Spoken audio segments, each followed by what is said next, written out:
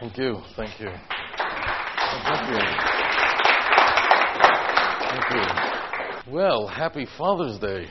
I just say this is the last of the programs that we're going to be doing together. I kind of feel like I've made a lot of friends here. I hope that some of the things that have occurred here, some of the sparks that have flown between us this weekend, I hope that you will take it back to your communities. Because in reality, our people need it. Our nation, as the Prophet said, are dying for a lack of knowledge. We spent a considerable amount of time discussing a nagging problem, a very serious problem, confronting our people today, the effort on the part of the church to evangelize the Jewish people, to convert them to the Christian faith. Many of you here were bewildered by this effort, and some of you asked the nagging question, why now, why them, and most importantly, why us? It is essential that you understand some fundamental issues that lie here.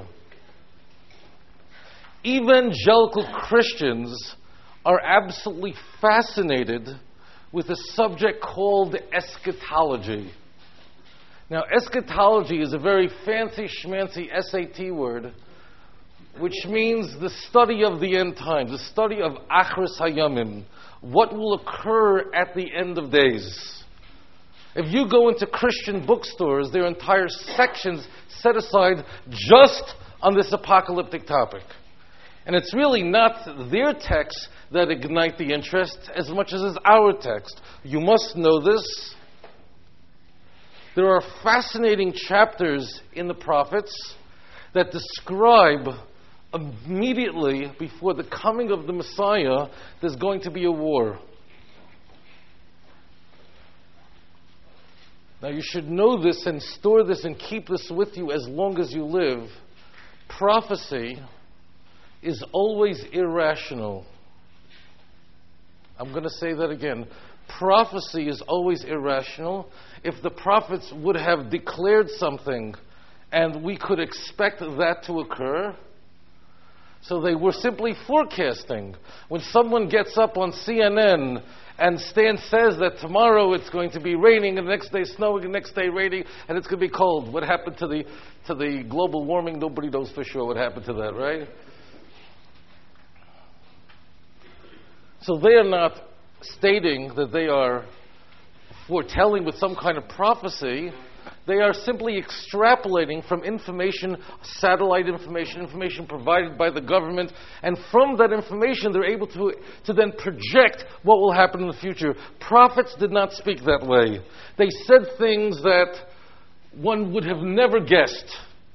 For example, if I would tell you that when the elections come, the Lord told me that when the elections of President Gesund.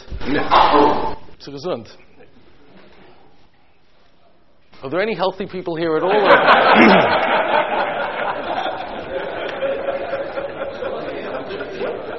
The whole weekend everybody's chucking and chucking and chucking and chucking. There's not one healthy Jew in the whole building here. Every Jew. All right. All right.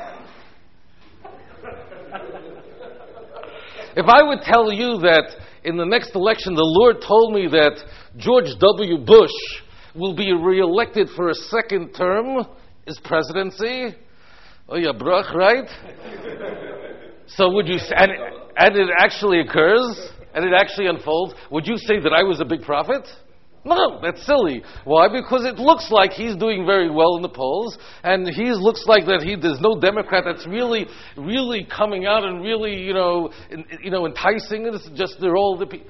So therefore, it looks like I just looked at the situation in front of me, but let's say I would say something else. The Lord told me this. You wouldn't believe what's going to happen. The Lord came to me this morning, and He said to me that George W. Bush is going to actually declare that he is removing himself as a presidential candidate for 2004, and some other Republican Porshnook is going to have to be pulled instead. Why did he decide at the last moment to not run? Because he and Laura decided that they're going to convert to Judaism. Wait. Wait, not just any Judaism. And not just any conversion. They're going to become very Hasidic. They're going to convert by somebody in Mei Sharim. He's going to wear a big shtreimel on his head, and Laura's going to walk around with a big sheitel on. And that's what the Lord told me. Now, precious brothers, if it taka happens that it's come at the end of September, flash bulletin, CNN, right? Bush is pulling himself, schlepping himself out, and McCain is taking his place, and so on and so forth. And in fact, he's running on. We see that Laura's running on with the sheitel atechel and on top over there. So you know that in no likelihood God spoke to me. Why? Because there's nothing possible. A man who declared June 14th as Jesus Christ Day is not likely to be converting to the Jewish faith anytime soon. That's the way the prophet spoke. The prophet Ezekiel describes in chapter 15, he says that one day the Jewish people will be exiled from the land of Israel. They'll be gone completely, they'll be spread from one end of the world to the other. And yet somehow, before the coming of the Messiah, there will be a bulk of Jews who are in the Holy Land. And when the Jews are in the land of Israel, nations that will come to attack Israel. Why? What possible reason would cause a guy to attack a Jew? Get this. How could that be? That's not the part that makes it prophecy. That's not the irrational part. The status of Jerusalem. Ezekiel chapter 38, verse 10 and 11, and it says there that when you will leave your borders naked and remove your walls, then the nations will come. They'll come from due east, from Persia, and from the north. And this will be a remarkable event where the Jewish people will be given tremendous blessings and will win that war, and that the war will trigger the Messianic age. Are we living in that time? You go into Christian bookstores, there are entire sections set aside just on this apocalypse topic. There are whole now book series, novels, of suddenly, people suddenly disappear because they're raptured up, and suddenly all the Jews have to deal with the fact that Jesus made a second coming. What does this have to do with our subject? How could this possibly relate to the topic we're confronting? At the end of the book of Matthew, it's Matthew chapter 23. It's Matthew 23, verse 39. The very last verse of a very difficult chapter to read. I've got to tell you this. I was once lecturing in Brooklyn, big audience, and after the lecture, and then after I took questions from the audience, so after I take questions, people usually come over to me personally to ask me a question. You'll watch after, you'll see.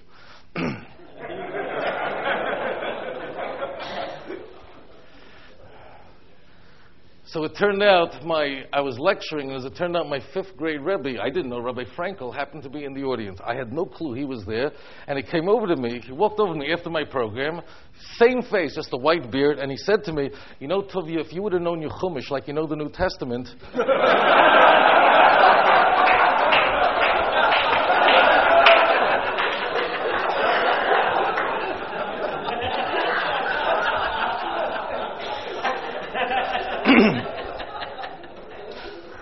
you have been just fine. All right. Moving right along.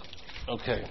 Matthew 23, verse 39. I say it's a difficult chapter because it's a deeply anti-Semitic chapter. It's very painful to read, even by New Testament standards. It's the one where the Jewish people are literally sliced to pieces by Jesus. And horrible things are said about our nation, and these ideas would ultimately fill the minds and souls of Europeans, of Christians throughout history, and untold losses, untold numbers of members of our people were destroyed because these words had produced nations that saw the Jewish people as Untermenschen, as subhuman. But the very last verse is very interesting. Where Jesus says these words, I will not return unless you say, blessed is he that comes in the name of the Lord. Baruch haba b'shem Hashem. Because when Jesus is making this statement, he's speaking to a Jewish audience. The church historically understands this to mean one thing. What Jesus is actually saying is, I cannot make my second coming unless the Jewish people are first converted to Christianity. These evangelical Christians also believe that Jesus' second coming is absolutely imminent. They believe, in fact, that many believe that the year 2007 is a very big year for Jesus' second coming. Jerry Falwell said a while back, he said at a prayer breakfast, he said that he believes that the Antichrist is a Jew. You remember that? There was a big uproar. He said it, and he believes everyone heard that. And all the Jews were insulted. What do you mean the Antichrist is a Jew? We'll take them aside, but we don't want to be the Antichrist. Everybody got all offended. But he said 2007, 40 years after the liberation of Jerusalem, some 70 years after the beginnings of the Shoah. And of course, according to Luke's timing, being that Jesus, according to Luke, was born at the time Cyrenius, the governor of Syria, brought a census to the Roman Empire for taxation purposes, we know that was in the year 6 CE. So therefore, according to Luke, Jesus would have been born, the year 2000 would be really the year 2007. This is a big time. Incidentally, Matthew disagrees with this, and you should know that because we discussed it yesterday. According to Matthew, Jesus was alive when Herod the Great was alive. Does anyone know what year Herod the Great died in? Anybody? Herod the Great died in the year... It's like an auction broke out here, you notice that? Who said 4? You're absolutely correct. Herod the Great died in the year 4 BCE. Jesus was still a child, a baby, a toddler when Herod was alive. So therefore the estimate is, according to Matthew, get this, according to Matthew, Jesus was born in the year 6 BCE. Always found it interesting that according to Matthew, Jesus was born 6 years before Christ, but that's a...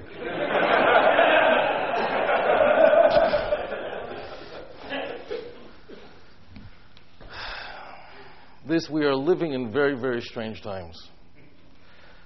Therefore, the Jews must be converted before then in order to enable Jesus to return. Gentlemen, you are holding up the show. For some crazy reason, Jews love it when I say that. Why? Because it makes no difference what the consequences are. They just love to be. Jews love it when the whole world dings zich with us. They like that. People ask me all the time. One of the number one, what do they ask?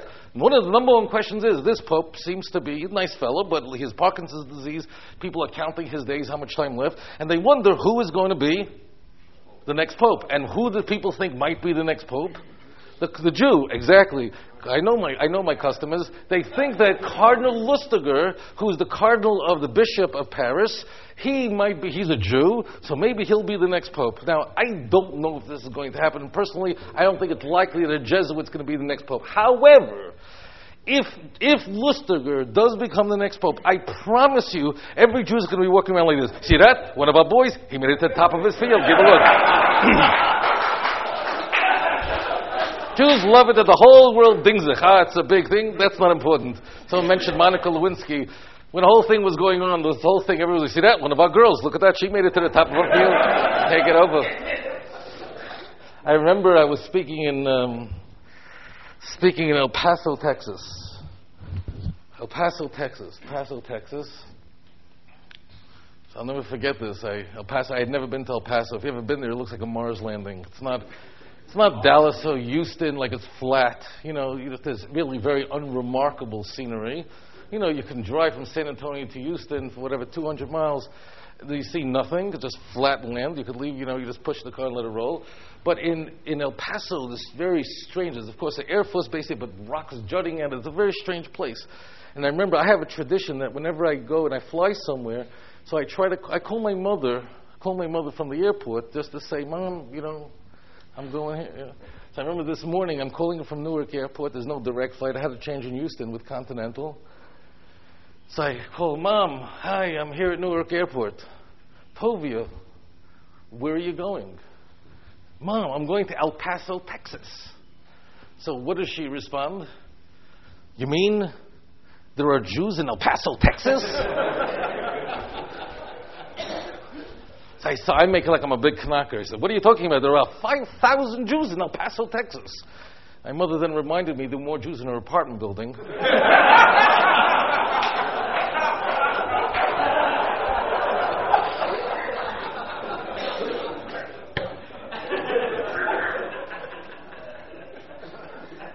So it was a weekend program, conservative congregation there, had a great time. God bless mothers. Had a great time for the weekend, but I got to meet a lot of evangelicals that were there. One fellow, he tried so hard to be nice, but he said, please don't be offended. He coached it. He's a pastor. Please don't be offended by what I'm about to say, but...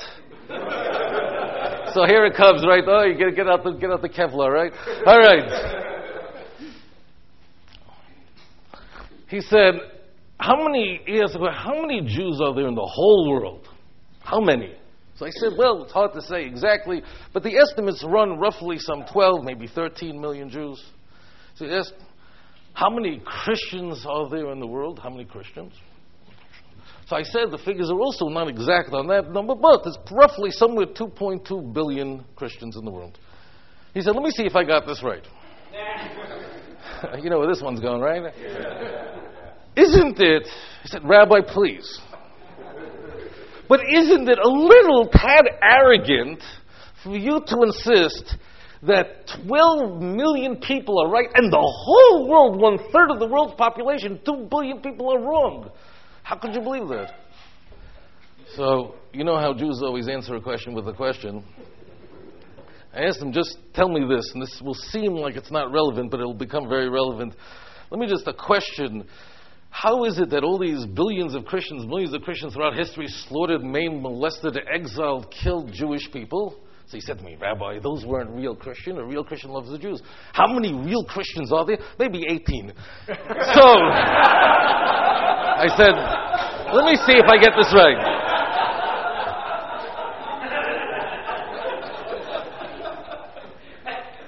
Okay. Let me see if I get this right.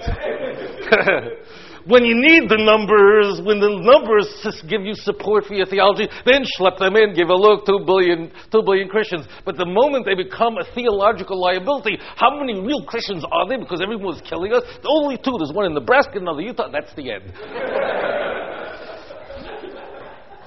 Of course,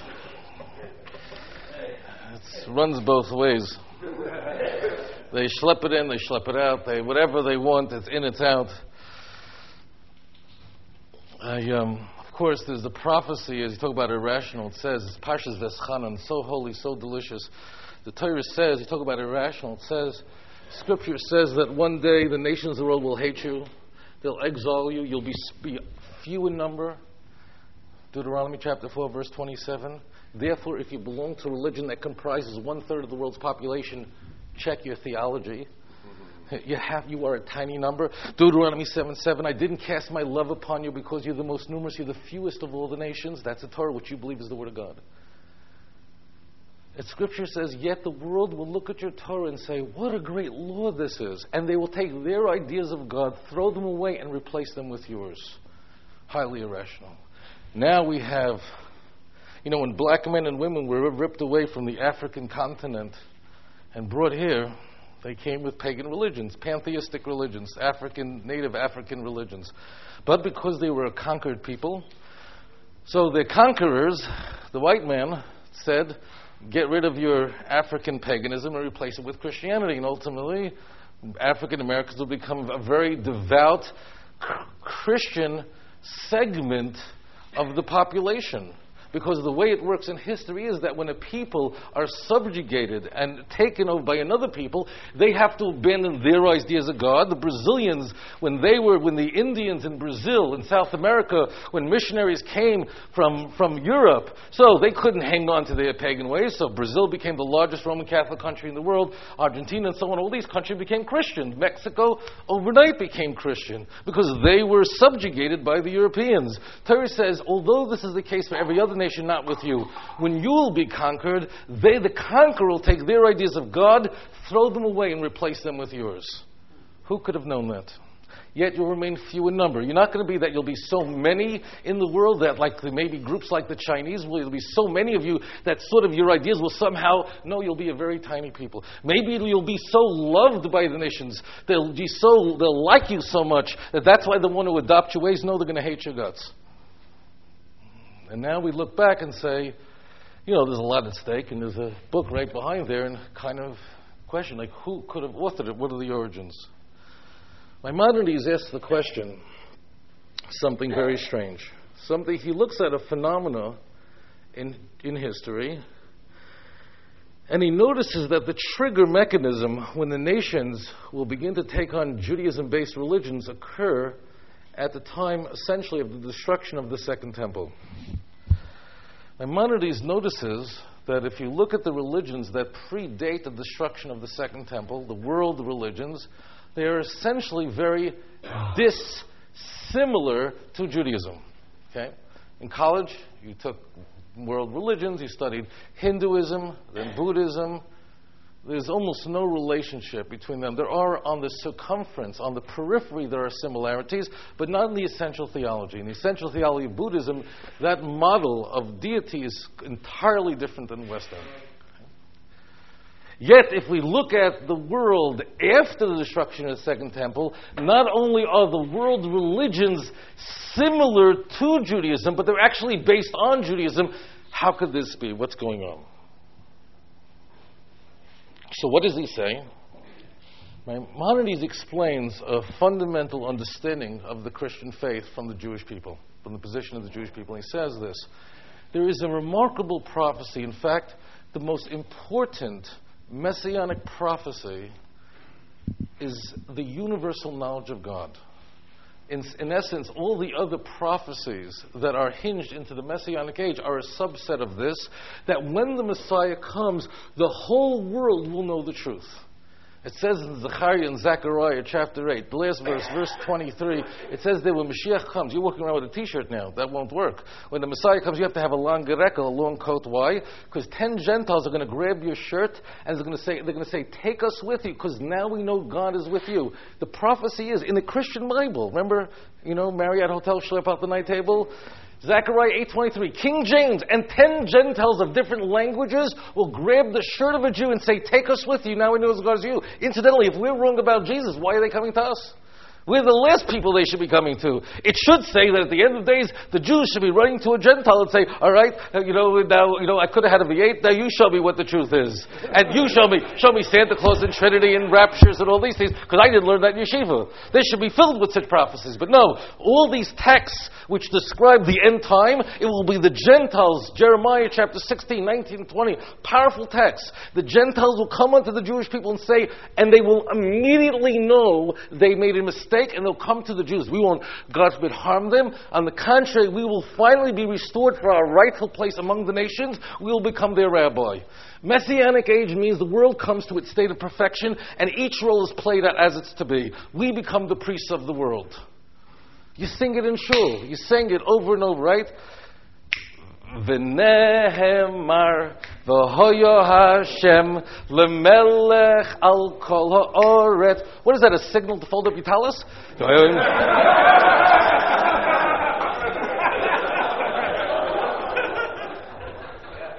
Are these jokes too complicated for this section here? Okay, good. What does it mean? What does that mean? What do these signals mean? What does this mean? It means you listen to your words, you're saying it, it's a beautiful song, it's a German tune. In fact, by the way, the reason why we sing Oleinu is because the Christians force us to. You should just, what? You say, no, I'll tell you that later. But the reason you sing it is because in Germany, Jews were forced to sing it because it was a verse that was expunged from the Oleinu because it was regarded as anti-Christian. There's a verse,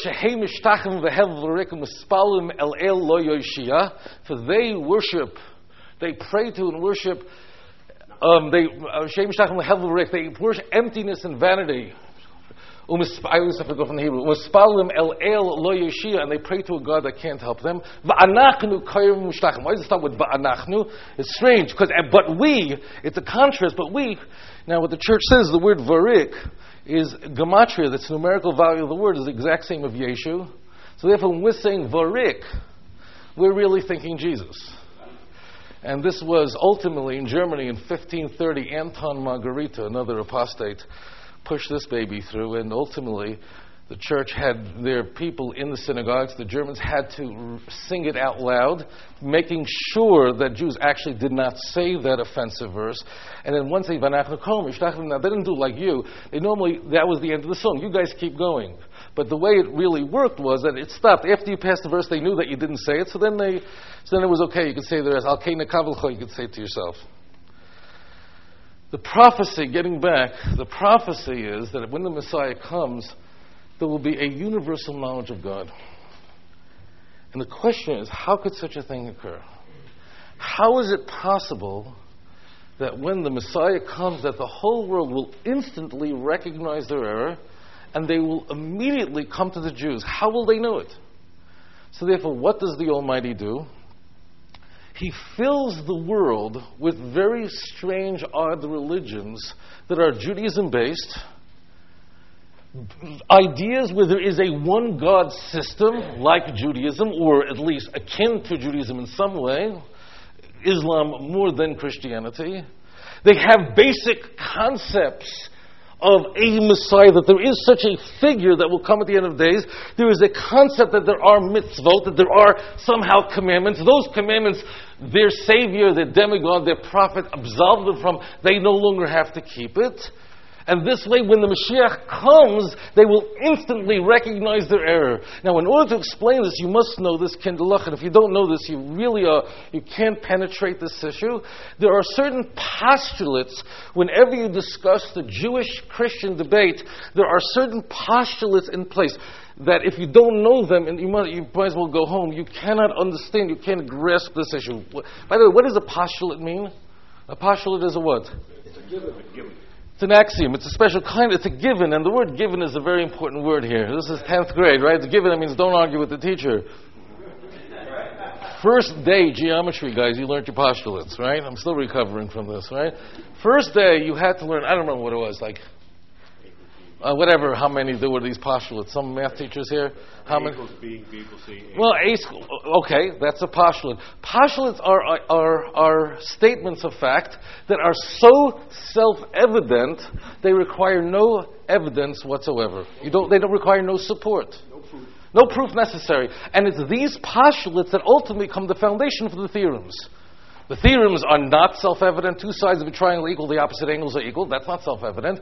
And then so you had to show, using a series of postulates which you agreed on day one that required no evidence, and you really had to line it up properly, come to your conclusion, and you always had to show the work. The work was always worth another 2 points on the regions or whatever it was, right? That's how it was. A postulate means that these are issues that require no... Most of it makes sense. Who is going to argue with the teacher, right? The sum total of everything to its total is equal, so you want true. Then there was a negative. It's not equal, so it's not good enough. Whenever you deal with the Jewish-Christian debate, there are certain postulates, there are certain axioms which all Jews and Christians agree on. And it is important, we can't go through all of them, but it's important that you have a grasp of what they are so you can penetrate the subject. Incidentally, I just should tell you that what I'm about to say is definitely not politically correct. Like up till now it's been okay. Finally, when he came here for the whole weekend, finally, I came, finally, I can come to this moment. What I'm saying now is definitely not nice. Definitely not nice. It's not nice, okay? But when you're pursuing truth, when you want to know what the facts are, sometimes it can't always be schmaltz. It can't always be, right? If you go to the doctor, right? Person goes to the doctor. Now, person goes to a doctor's office, right? You feel something is bothering you, schlepped, something is bothering you. You all understand this. So you go to a doctor. So the doctor will ask you to do things in his office that if anybody else would dare ask you to do them, you'd call the police immediately, right? It's a fact. I mean, you call it SWAT teams. Well, you go dance around your underwear for 10 minutes. I'm not, right? And then he has a chutzpah to charge you for this, right? And then they go like, what's with this thing? Then they tell you they lay down on a deli paper they unroll over there. That's true. I feel like a pastrami sandwich. I'm waiting for a kugel and a coastal and a soda. Like they're like this. Very vulnerable state. So, why would anyone put up with such a humiliating experience? We're standing there. Every code of conduct, every code of normalcy, every normal way people interact goes in the garbage can in the doctor's office. All of the rules of interaction are finished. They ignore them. Why? Because when you come, God forbid, if somebody goes to the doctor and something hurts you, you're wondering, is something wrong? I feel pain. I feel discomfort. All you care about is one thing, that he should diagnose you properly and should give you the right pill, the right refuah. Hopefully it's just a pill, it'll be nothing, or it'll be, I just had a little gas, it was nothing, and then he'll send you home and everything's fine. That's all we care about. We're only interested in the truth. So therefore, you can be politically incorrect, meaning things that are not so nice, they can go on in the doctor's office. In fact, kind of outrageous things take place in the doctor's office. Yeah. So, we are interested in truth, so therefore we have to confront a couple of postulates that no Christian would disagree with. For example, every Christian would agree, now listen very carefully, while it is possible for the Jewish scriptures to be true and the Christian Bible false, it is impossible for the Christian Bible to be the truth and the Jewish scriptures to be false. That can't be. I'll repeat that a little differently. It is possible, logically, that Jeremiah and Isaiah are true, along with Deuteronomy and Leviticus. But Matthew, Mark, Luke, and John are not a reliable record of history. It is impossible, logically impossible, for the book of Ephesians and Galatians to be true, while the book of Ezekiel and Daniel false. Could anyone tell me why that is the case? Why is that true? They all build on the Old Testament. That's exactly correct. Because the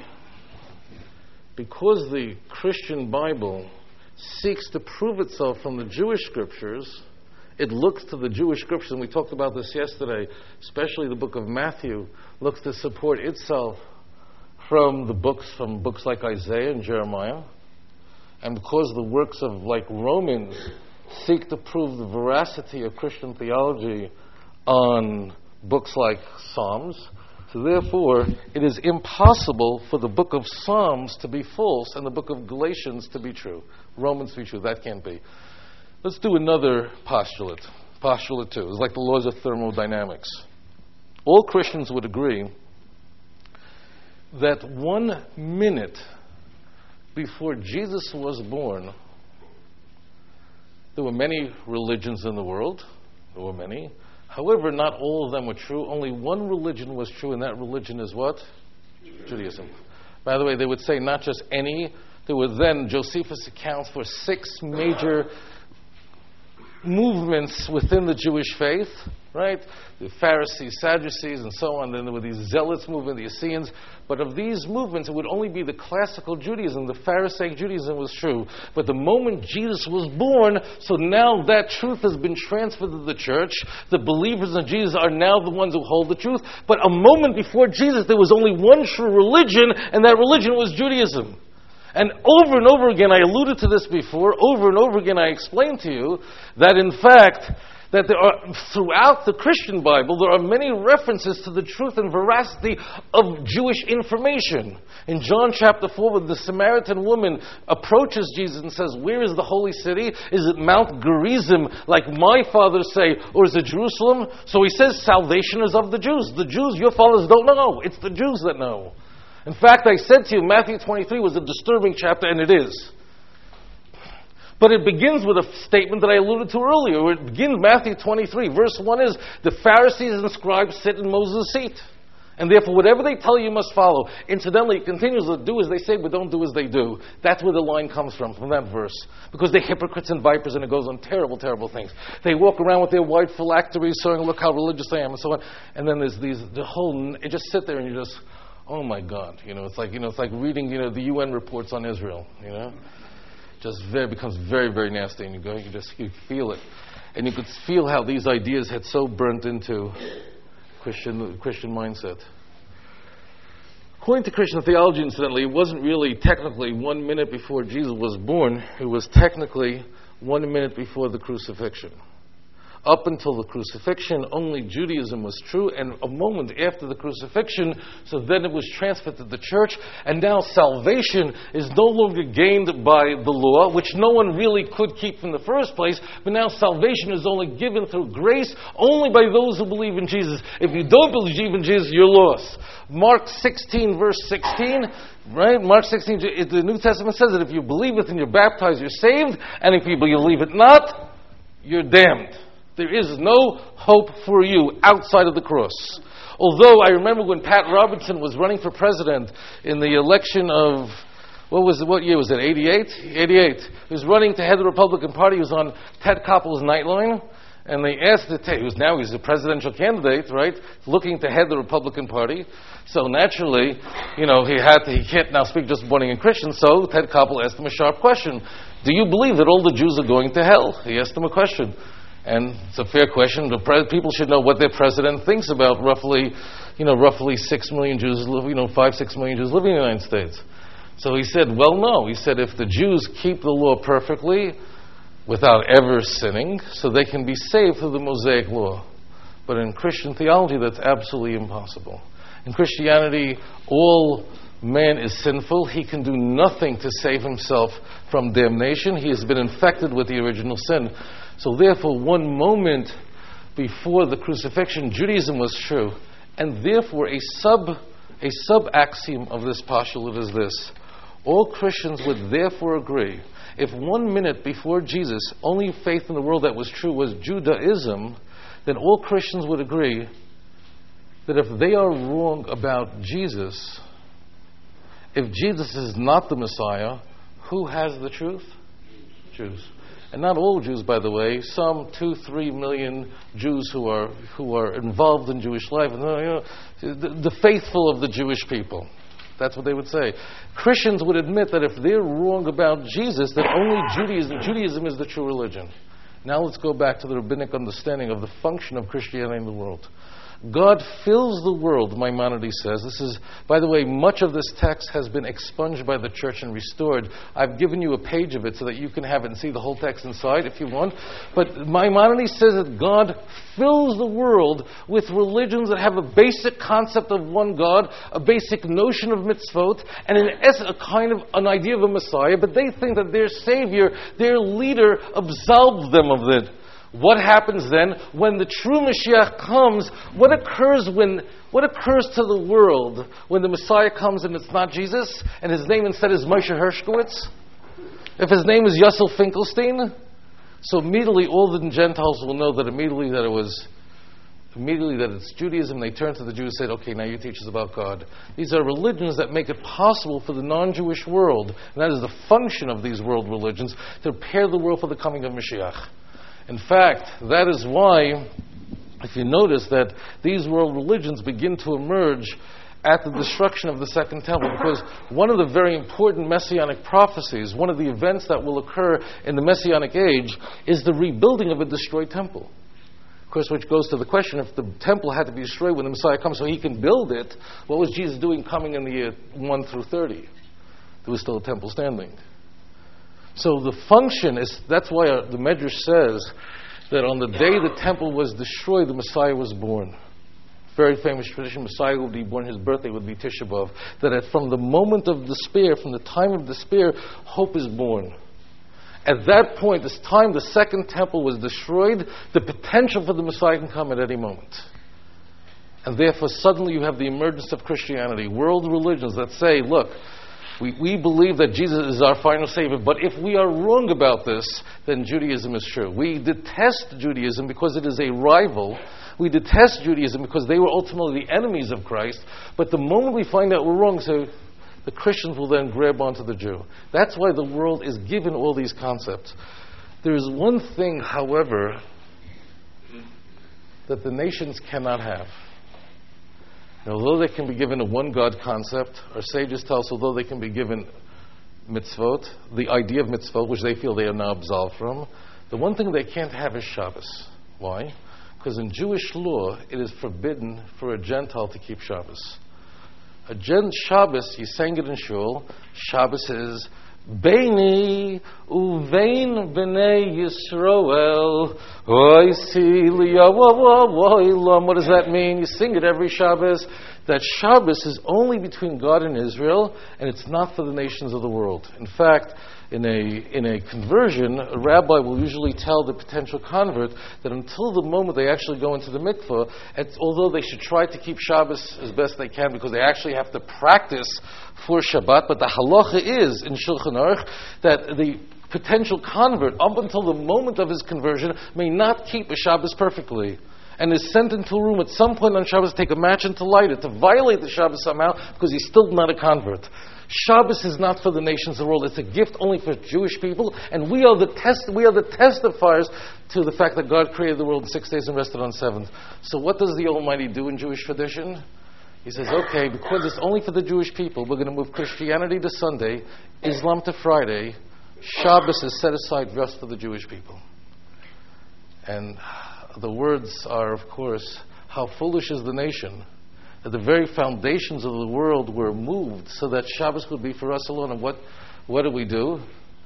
We do our own thing on Shabbos. We squander the great gift of Shabbos. We throw it away. Shabbos was put aside for you.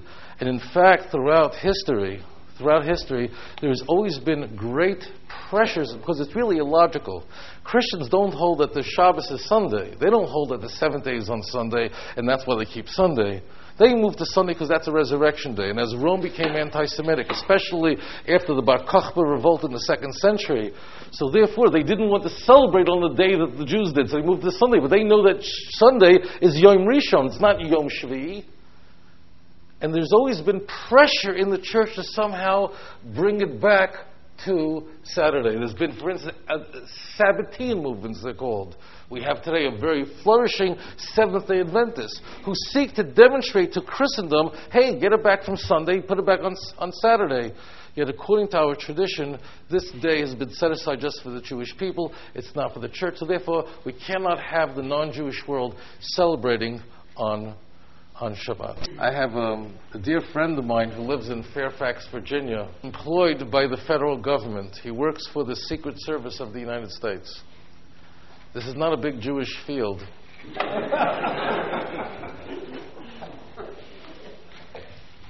He does not protect the president, nor does he protect his family. He protects the currency of the United States. He trains agents in Washington how to easily and immediately detect fake money. I've lectured in that congregation many times. I've done my role play program for their kids many times over. And naturally, I'm fascinated with how do they train agents to be able to immediately detect fake money. And I said to him, you must have, these agents, you must have quite a collection of fake money that the agents have to study, that you've confiscated over the years, and they become experts in counterfeit money so that they can detect it immediately. So he said, first of all, stop screaming. Not true.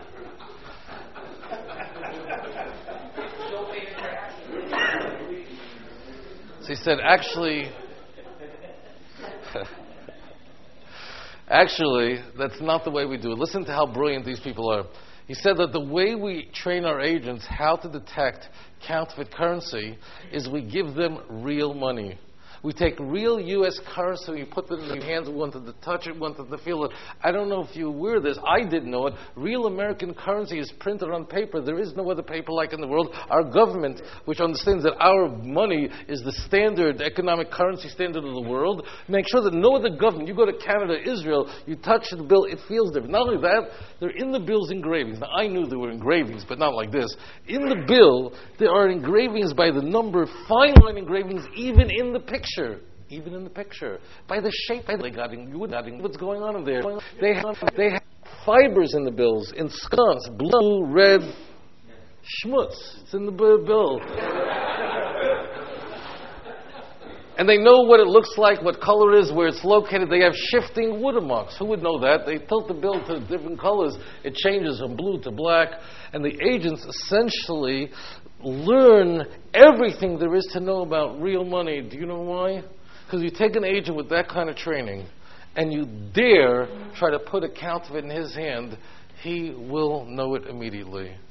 My precious brothers, what am I saying to you? Yiddish Brida. What's the message here? Am I saying to you that the way, look, let's be honest, let's be open here. You're here, the Federation of Jewish Men's Clubs, I've been with the clubs many years. They don't get involved in all these. They get involved, as I said to you, in some of the most serious issues that confront the Jewish people. Shoah, the church, big issues.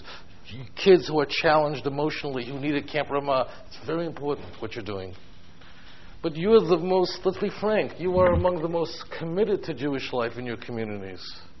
What is the answer when you go back?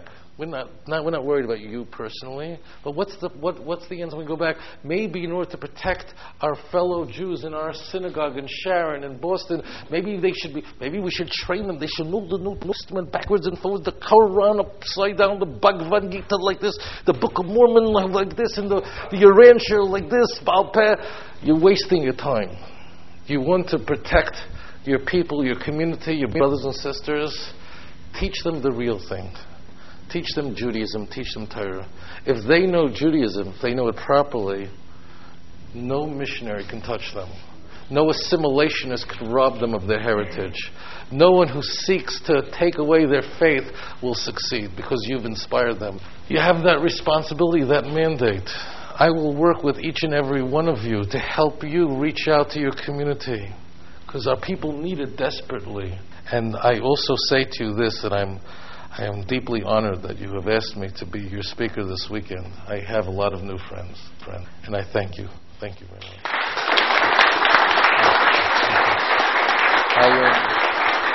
We have a... Thank you.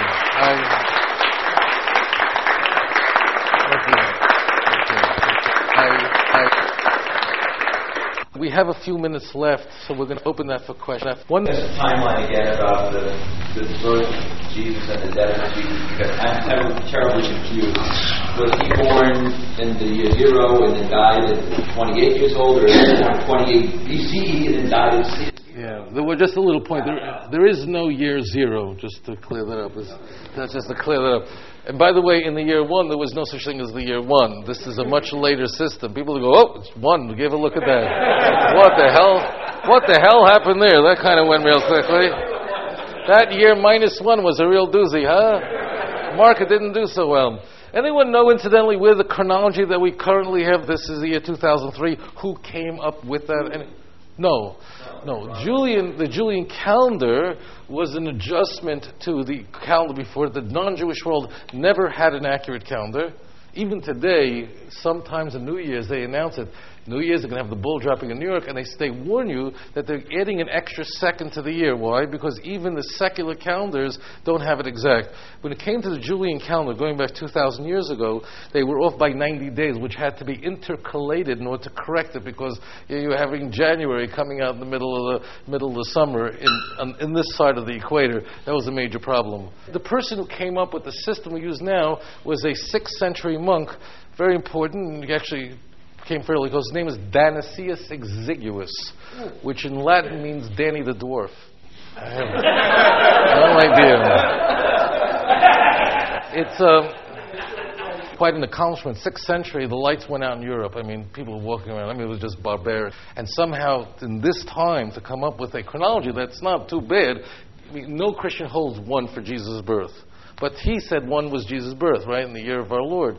So, not bad, right? But of course, he was dealing with contradictory texts between the Synoptic Gospels, Matthew and Luke. Just so you know, I'll tell you something very powerful. The Jews don't have the benefit of being able to have a calendar that's not exactly accurate. Why? Because if we don't have a perfectly accurate calendar, Judaism can throw in the garbage. You have no religion. A religion is based on a calendar, timelines, when festivals are. The Jewish calendar, incidentally, is that a solar calendar or a lunar calendar? Yes.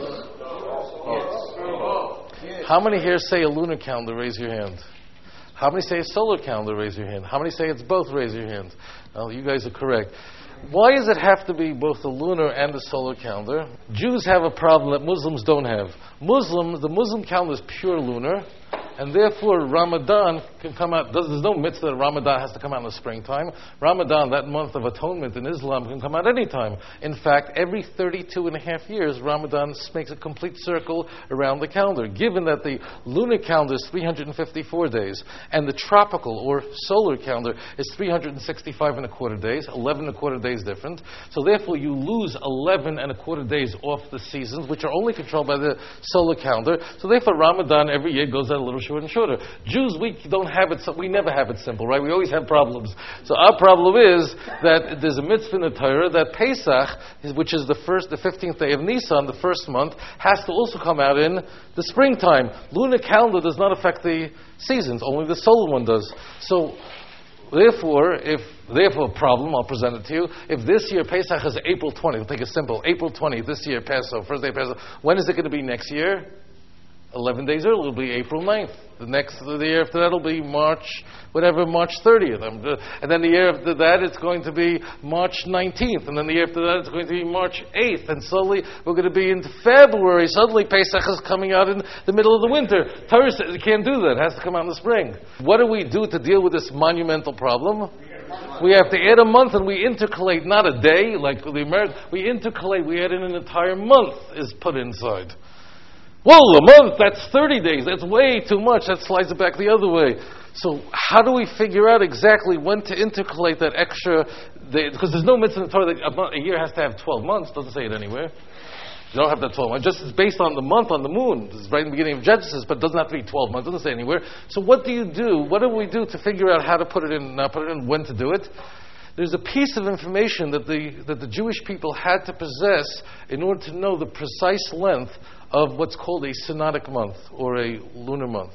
But it's because they're producing a calendar that goes over for thousands of years, it wouldn't be enough to have one that was pretty close, like the Americans have, like the world has today. It has to be precisely accurate. It has to be exactly accurate. And the Gemara says, the Talmud, we'll say it's 1,800-year-old document, says that based on the oral Torah, the oral tradition, the Gemara says in Tractate Rosh Hashanah, Chof Hey Omer Aleph, the Gemara says that we have it from Moses as part of the oral law, that the precise length of a synodic month, are you ready, is 29 days plus a half a day, which is 12 hours, and of the 13th hour, it's 796 chalakim. What's a chelek? A chelek is an hour divided by 1,080 parts. Why is 1,080 a very useful number to work with? Anybody? Because 1,080 is divisible by almost everything. Obviously 2, 3, 4, 5, 6, 8, 9, 10. It's divisible by anything, so it's very easy to break apart. 796 of 1,080 of the 13th hour, our sages tell us that's the precise length of a lunar month. By the way, if you transpose that to a decimal point, the precise length of a lunar month according to Talmud is 29.53059 days. Okay? I beg you that when you go home, look up in your Britannica Encyclopedia, read the article on calendars, and they conclude that in fact the precise length is 29.53059, exactly what it says in the Gemara. Most didn't even come close. The Gregorian calendar that we use today had to be correct. The Julian calendar, that calendar, to show you how far off the Greeks were and so on, in following kingdoms and nations, they were so off the Julian calendar that you mentioned earlier, which is roughly 2,000 years old, that by the time 1582 came out, they had to intercalate an additional 11 days. In fact, so in the month of October 1582, we had Gregory the 13th adding in these days just to correct. I guess the point being of all this is Eitz Chaim Hi, it's a tree of life, but only Lamachazikim Bo, to those who hold on to it. Hold on real tight, and thank you very much.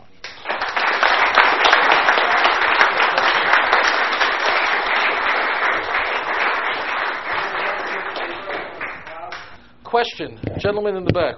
You mentioned the terms out of context. One of my concerns, I had a discussion a few weeks ago with a woman who was fundamentalist Christian who mentioned, of course, Isaiah chapter 3 and the fact that it fulfills Old Testament prophecy, and this is how they try to convert our children. The question is there a place that we can go? After I answer the question, you look at chapter 51 or 53, it doesn't say Jesus is going to suffer for sins. It's Israel. But there's so many of them. And she gave me a piece of paper with like 100 on them. What about all these? Is there a website? Is there a... Well, now I can make a plug. So, in fact, before you hear a thing or see a thing in the Passion, the very first thing, anyone remember the first thing you see? Isaiah 53, verse 4. Those of you who are want to understand this subject, years ago did a tape series. It has a book with it called Let's Get Biblical. Today, that book and the tape series are the industry standard for understanding and penetrating this. Those of you who are interested in studying this subject and really grasping what is it that Judaism believes and why don't we accept? I mean, is it really because of some blindness, or is it really a why were people willing to give their lives not to be converted?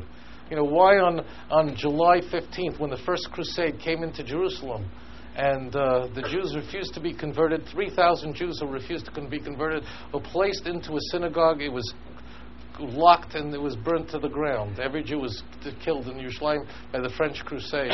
Why didn't they convert? What did they know? What information did they have possessed? I mean, Jews consider life to be very important. Very important. Health to a Jew, very important. Billy Crystal once said that until he was 9 years old, he thought his name was Taste This. So you got to be pretty sure. I mean, when it comes to burning a thing, you burn alive or burn you got to really know. I mean, you could say I believe, but when it comes down to it, when a broadsword is placed at your throat, you really better be sure. And Jews take life very, very seriously. So what did they know? What did these people know? What access did they have? There are in the series 3 tapes on Isaiah 53. There were many, many people that night who were not Jewish, who were there, who became Noachites as a result of that program. I don't think as many people who were not Jewish were affected by a program as that individual. I remember that night like it was yesterday. It was done at the JCC. But you see, what happens is when people don't know. You know, you want to fall in love with God. You want to cry. You want a good cry tonight. Do this before you go to sleep. You read the servant songs. Isaiah, starting from "Comfort ye, my people." Nachmu, nachmu ami. Now, the person who has the Jewish education, who understands, see, he's read the servant songs before. He knows it's not speaking about Jesus because he's read Isaiah 41, verse 8 and 9, and 43, verse 10 and 11, and 44, verse 1, 44, verse 21, 45, verse 4, 48, verse 20, and 49, verse 3. Now, if you read that, it says, Israel, you are my servant. But someone who, like you just said, perfect. Someone who says, I know 53, but you ask, do you know what it says in 51? I have no idea. You're going to be vulnerable for apostasy. You understand? And it's so delicious because it's so ironic you bring that text up because Mel uses it. And ironically, what is the text about? It's about the reaction of the Gentiles when they see, when the Mashiach comes, and then they behold the Jewish people, that they're not demonic, that they're not satanic. In fact, they're going to be so shocked in Paris. You know what's going to go? They're going to go, you know, they're going to put, literally, I'll tell you what Chirac is going to do. Wait, listen. He's going to do it. It says it right there. He says, so shall he, 52 verse 15. This is, I've been on planes and you read it over and over. And each time, those of you who know, you read Yeshaya over each time, you go deeper and deeper. And it's a love again. And you find out how much you love Hashem even more. And it's even more, it just becomes so intense. It's so, So you 52 verse 15, it says this, so shall he cast down many nations.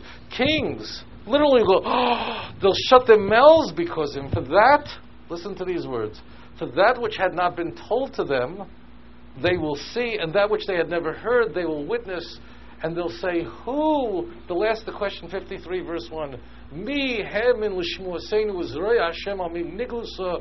Who would have believed such a thing? The Jew so low down, so low. We thought he was contemptible. He was discarded more than a man. And look what he is, Israel. And then they'll go, woe to us, and you have a whole chapter of what it is that Yoshka Fisher is going to say. Yoshka Fisher, the foreign minister of Germany, who won't even meet with a Jew in Jerusalem, he'll only meet with Arabs in Jerusalem. You know what Donald St. Clair is going to say? The Canadian ambassador to Israel, who when Chezi Goldberg was murdered in that number 19 bus, just a few meters away from the Prime Minister's residence, and the family was sitting Shiva. There's a town that's called Utopia. It's a little town. It's called Betar Elit. Very holy people live there. Oh, a very deeply religious community. And the family was sitting Shiva. Chezi Goldberg wasn't just anyone. He was not just a Canadian citizen. He was a member of the Canadian Armed Forces, which comes as a tremendous surprise to most people who had no idea there was such a thing existed. So he wouldn't visit him. The family was sitting Shiva, so he wasn't just any Canadian citizen. He wouldn't visit him. But you see, Bill Graham, who's the foreign minister of Canada, he had no problem visiting Arafat again and again and again. They go to the Arabs there, that's for sure. They're going to raise, Bill Graham is going to raise his voice and say, woe to me what I have done. The irony is, if I ask you, who is the individual who blew up the number 19 bus? A man named Jara Ali. He worked for Yasser Arafat as a Palestinian Authority policeman. So they go to the guy who he worked for, they won't go to the victim. Shocking. That's what Isaiah 53. I hope you've all enjoyed this evening's program as much as I have.